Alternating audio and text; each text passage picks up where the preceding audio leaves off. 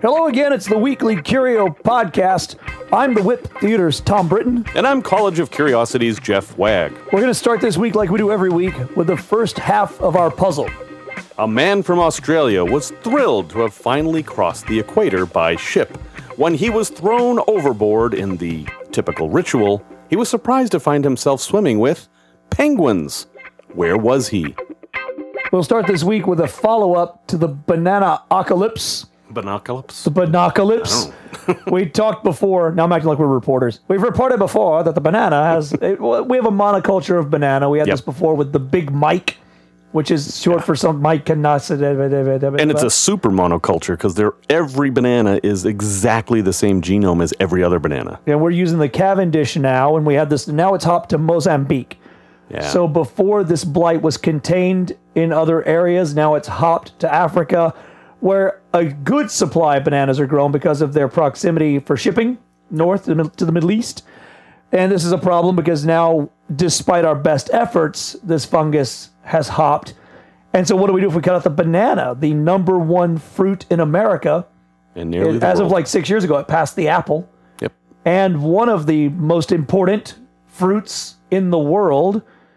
And we might lose it because of our... We had this exact problem with Big Mike. We had this exact problem with the potato famine. We had this exact problem again and again and again.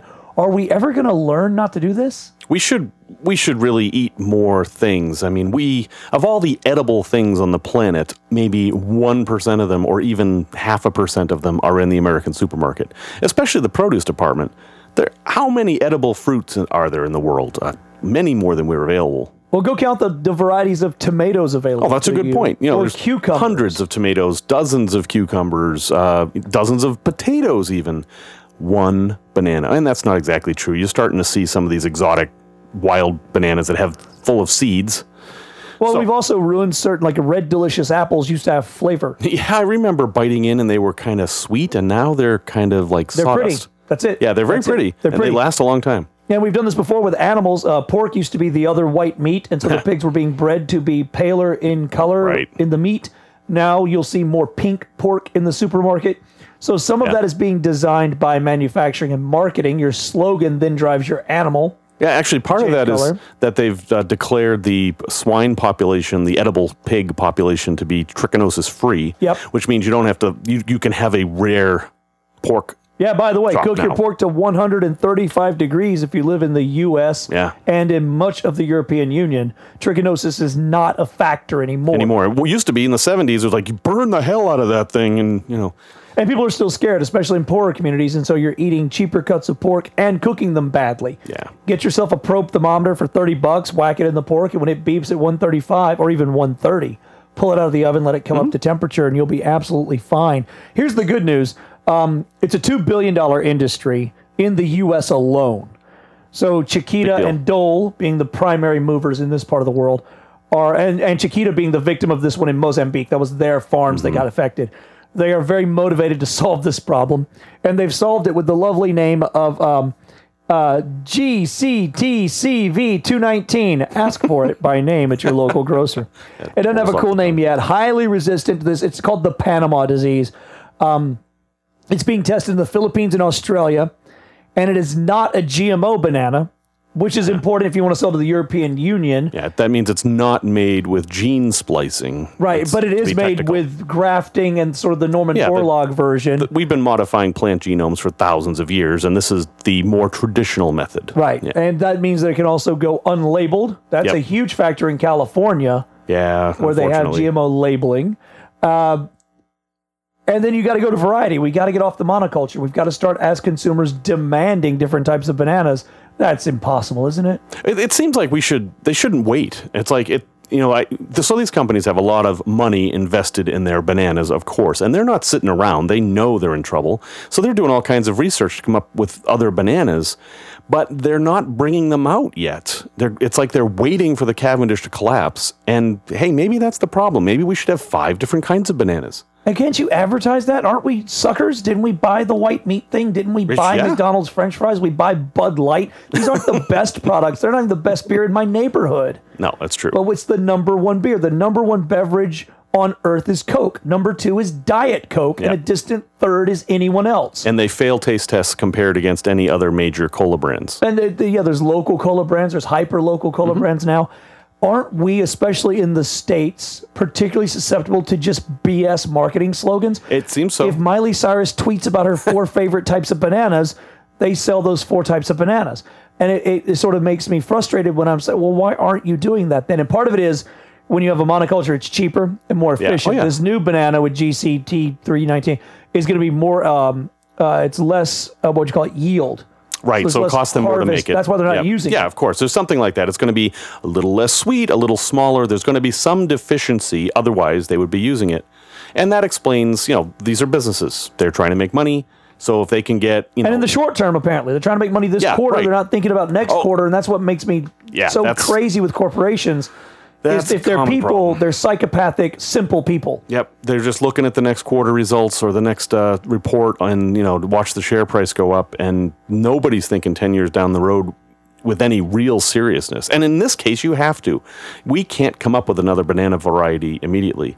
And one that is not GMO, that is GMO free, that is not the modern technique. Right. We could probably use the modern technique, but currently we're fighting a marketing war on that front as well. Yep. And so that's a problem. You have to label bananas gluten-free. That's how dumb we are about food. The gluten-free banana. Eventually, I think people are going to lay off of this, and then we'll be able to go into a lab and look at the banana genome and say, aha, it's this chain of genes right here. That's what makes it susceptible to this fungus. We'll just replace those with the genes from, say, hey, Big Mike, or one of the other bananas. Oh, probably not Big Mike because it had that other problem.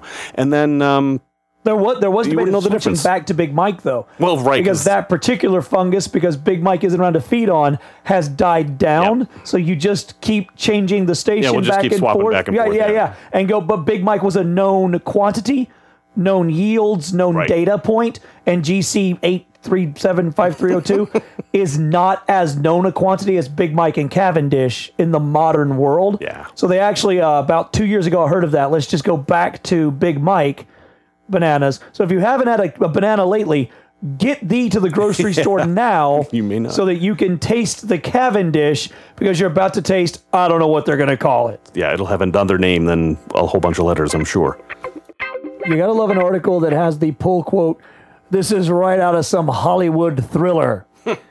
Scientists reconstruct speech through soundproof glass by watching a bag of potato chips. This is courtesy of TheVerge.com. Yeah. We're talking in a room, soundproof glass between me and these researchers. Mm-hmm. Or one of us is talking, at least. It's speech on how simple it was. A, B, C, on how complicated they could get. There's a bag of potato chips, though it doesn't have to be potato chips. This is not a potato chip specific technology. No, it's the bag specific. Watching it, you can then recreate visually into audio and get enough speech for them to start publishing a paper. Yeah, so what they're doing is, so it's a Mylar bag of potato chips, plastic bag as we would call it, those really noisy kind of bags, and your sound vibrations that come as you speak vibrate this bag a little tiny bit. And with lasers, they can detect how the bag is vibrating, and it gives them a wave, and that wave is the sound wave of what you're saying. And if Tom Cruise had done that in Mission Impossible, I'd have been like, BS. Yeah, Bolton. That's nonsense. Well, Hollywood. Now they've got recordings, and the recordings, it does not sound like this recording. You could not make a podcast using this. But if you were trying to figure out what someone was saying, you'd get, 90% of the words. So spying on people is useful. Sure. For using it to detect sounds on planets or asteroids, which would then also go maybe to looking for certain kinds of minerals, certain kinds of deposits. So if I'm looking on the moons of Jupiter to see if there's silicon or whatever, I might know what those sounds were like on the surface, and I can go backwards. We do that with the light spectrum now. It is conceivable that we could do it with like the way a rock rings would tell us its components. Asteroids. So that's huge to know even if you're accurate in your guess, because we do that with, if this gas is being released, then that must be in there. If that's part of the spectrometer sound, light, everything else to figure out what these things are composed of. So now we can add sound vibrations to the mix. Yeah, there's even things you could tell, like temperature. For example, like going through a pipe. You probably noticed this in the shower. Hot water sounds different than cold water. I mean, it really shouldn't. And that's probably important for rocketry? It could be, sure. Like, you have thermometers, but maybe you have this backup sensor that's just listening. And then whenever it detects something unusual. Yeah, so to speak. Or absolutely. And infrared is probably a better way to do it. But it doesn't matter. Once we create a new form of technology, someone will think of some weird way to use it. Well, and you talked about pottery, the ancient Greek pottery. So this is an old article from way back that the ancient potters in Rome and Greece, some of them used wheels to make pottery like we do today. And what that means is they would have a thing of clay spinning around, and they would take a stick and put the stick on it, and it would make a groove. What does that sound like? That sounds like a record. Yeah. And so the theory is, and that this has never been done, but the theory is that if they were talking or if there were other sounds in the room, those would have been recorded by the stick being carved into the clay. And that even today we could go back and somehow measure the difference and, subtract the carrier wave, that would be just the stick, find the imperfections, strip them out, and that would be the sound that was in the room when the clay was being made. And that's, if Nicolas Cage were in that movie, I'd yell yes. Yeah, that's... To hear a dead language, though, or to even know part, it could be a Rosetta Stone to how Latin is pronounced. Did they really say Cicero or Caesar, or did they say Cicero and Caesar like we say? I mean, right, that's absolutely insane to think that we could revive portions of dead languages. Or even the intonation. Birds. I mean, what birds were flying by is like, oh, well, that's clearly a northern mockingbird. They didn't live in Rome back then, so we must have something wrong.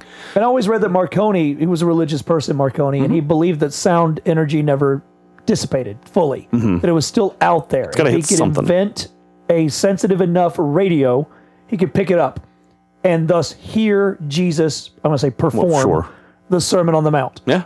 And that was an ultimate goal for him, theoretically. I don't know how serious he was about that, but he thought maybe one day I could do this in my lifetime. And now we've got something like that in pottery, where I'm now going to, possibly at least, hear an ancient person speaking. Yeah, like, their dialect. Their dialect. I didn't think about that. Oh, sure. Their neighborhood's version of Latin, as opposed to the way the aristocracy spoke Latin. I could hear a poor person, a tradesperson's version of Latin. Yeah, which is even more exciting. They'd be talking about how bad lunch was or how mean the boss is. I mean, I really don't think the conversation that went around in the shop has changed in quality much. No. Those are ancient. Those were ancient professions when they were throwing the wheel. Right. So, what the writings we do have from Greece and Roman are all official documents and learned people describing things, or people with political agendas. We really don't have much of what the common people would talk about, other than, say, graffiti written on the walls of the Colosseum, stuff like that. That's a cool idea, to get the common man's something out there into the historical record. If you go to theverge.com, they've also got a very cool video we'll try and put in the show notes, where you can see how the data gets expressed from sound by laser into visual data, and they have a description of how to turn it back into sound. Now, this leads into something else, which is being spied upon. So, those of you who have ever taken apart a radio or a speaker or a microphone, or who've plugged in their headphones into the microphone jack of something, have realized that microphones and speakers are the same thing. Yes. They're shaped different because they were optimized for one thing or the other, but basically it's a magnetic coil and a diaphragm, and the diaphragm picks up vibrations and moves the coil over a magnet, and that produces an electric current, and that's your sound or recording, either way. So what that means is your cell phone has speakers in it. It's got at least one speaker and probably a few microphones. They're always vibrating. The diaphragm's always vibrating. So is it possible that some evil entity could hack into your phone and listen to what you're saying? Well, yeah. And they had this technology in the 50s and 60s, right, where with they regular could phones. ring your home phone, but it wouldn't ring, and it would just activate. And then if you were in the room talking, they could simply listen in on you. And this was, I think this was the 50s, certainly by the 60s. Because I learned it from spy movies in the 70s. Right. And then, there were phones that came out that would disconnect the wires to the diaphragm so that couldn't happen and stuff. But yeah, if you think about everything in the room around you that could possibly be recording your voice, there's plenty of them. But then you have to ask, why would anyone care? Well, and don't you get safety in numbers, like the NSA collecting so much data One of my big complaints was that's too much data. I must be generating a gig or more data a day, just me. Yeah. And to multiply that by hundreds of millions of people. And the number of times you discuss similar things, the number of times I said bomb or jihad or you know what I mean? Or something political. We're recording this at Tom's house, by the way. Yeah, I mean, but even in discussing a situation with ISIS in Iraq or whatever, you're going to generate, the computer's not smart enough to parse context. Right. So it's, if I put that in an email, the sheer volume protects you, but also makes me complain to these organizations of like, no, you need better metrics. Yeah. You need better data management. You need to hire Google to invent. Right. But yeah, context is so difficult for computers to do. That, they can listen to me all day. I'm only bothered in the abstract morally in the way Ben Franklin would be bothered by it. I'm not worried about them coming to my house and going, why are you discussing ISIS? Well, because it's on CNN, moron. Right, exactly. That guy's How can we get away from right it? There. If you were really going to talk about stuff like this, like you and I, we'd probably talk about a recipe. We would have prearranged that tomato means Logan Square and, whatever. So we would be the worst. That's like a code they could, like 8-year-old could crack our terrorist codes. The Society for Science.org asked, what can you learn from the earwax of a whale? Well, it turns out quite a bit. And you can actually learn stuff from the earwax of a human, although mostly just genetic stuff. For example, Asian people have white earwax, whereas Caucasian people tend to have a yellowish earwax, which is weird. But in whales, you can tell a whole lot more. It turns out that whale earwax is a record of where the whale's been, how old the whale is, what kind of pollutants they've come from, and they produce quite a lot of it. So, they're big animals. They produce quite a lot of everything. But if you get a stick of whale earwax, and that's what it would look like, imagine a drumstick, not a chicken drumstick, a drumstick that you didn't drum with. Drumstick. That's what the earwax would sort of look like. And if you looked at it closely, you'd see rings. And every 2 rings is 1 year of life. So if you had one with 20 rings, you'd know you had a 10-year-old whale. You could also tell what sex it was, male or female. And through chemical analysis, you can say, there's oil in here, or there's PCBs, or some sort of contaminant. And from that, you can determine where the whale was living. Now, where would you have gotten the earwax where you don't know? Couldn't you just looked at the bottom half of the whale to determine gender? Well, yeah, so that's the thing. Giant genitalia there wouldn't kill whales don't actually they don't actually shed earwax. We do somewhat, and we typically manually remove it, but whales, it just kind of collects in there. And it's supposed to be nasty, foul-smelling stuff. But a lot of times when you get a whale, you don't get the whole whale. You get a decomposing carcass, but the earwax will still be in there. So there's a new study now for cetacean. Someone who studies whales is a cetologist. Sounds good. I don't know. I'll go with that.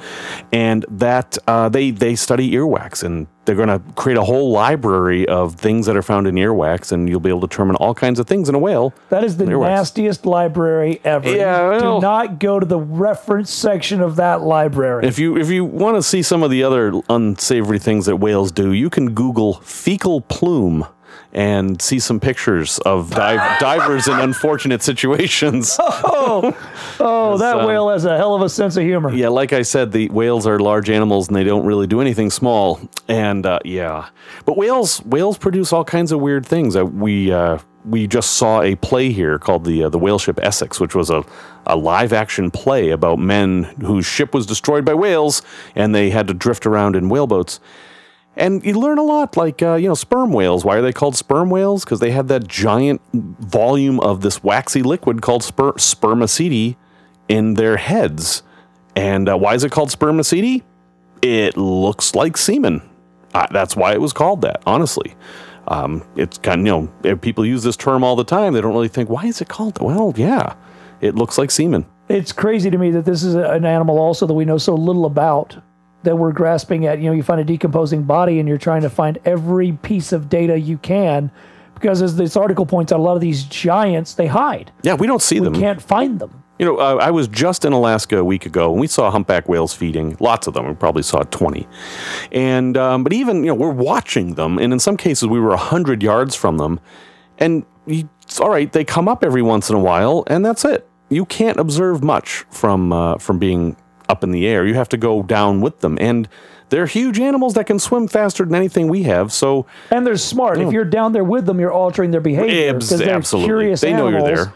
Yep. So you go down, and then whale sharks will do this. They'll come towards you. Yeah, Hey, like, what's that hey, floating in the what's water? up They're also there? kind of fearless. Not a lot bothers them. Right. No, they don't have any predators other than us. So you're trying to observe them in their natural habitat. This is the same problem Jane Goodall faced. Yep.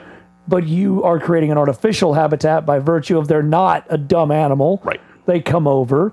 They nudge you, they swim around you, they fecal plume you, Yeah. they goof around with you, and now you're playing with a pod, you're playing with a family, when you're supposed to be there as a silent, passive observer. Yeah.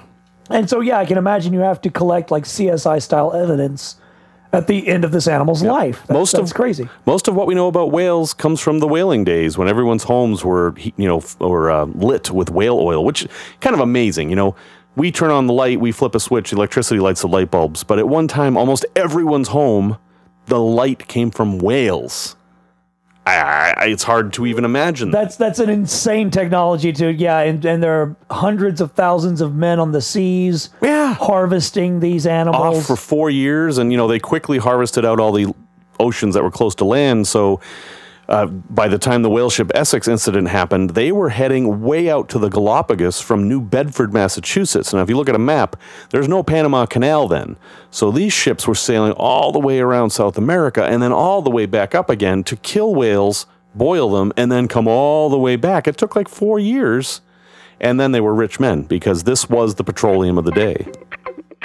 And thus ends this episode of the Weekly Curio. Until next time, I'm the WIP Theater's Thom Britton. And I'm the College of Curiosities' Jeff Wagg with the second half of the puzzle. A man from Australia was thrilled to have finally crossed the equator by ship. When he was thrown overboard, he was surprised to find himself swimming with penguins. Where was he? Only one place in the world has penguins north of the equator, and that is the Galapagos Islands.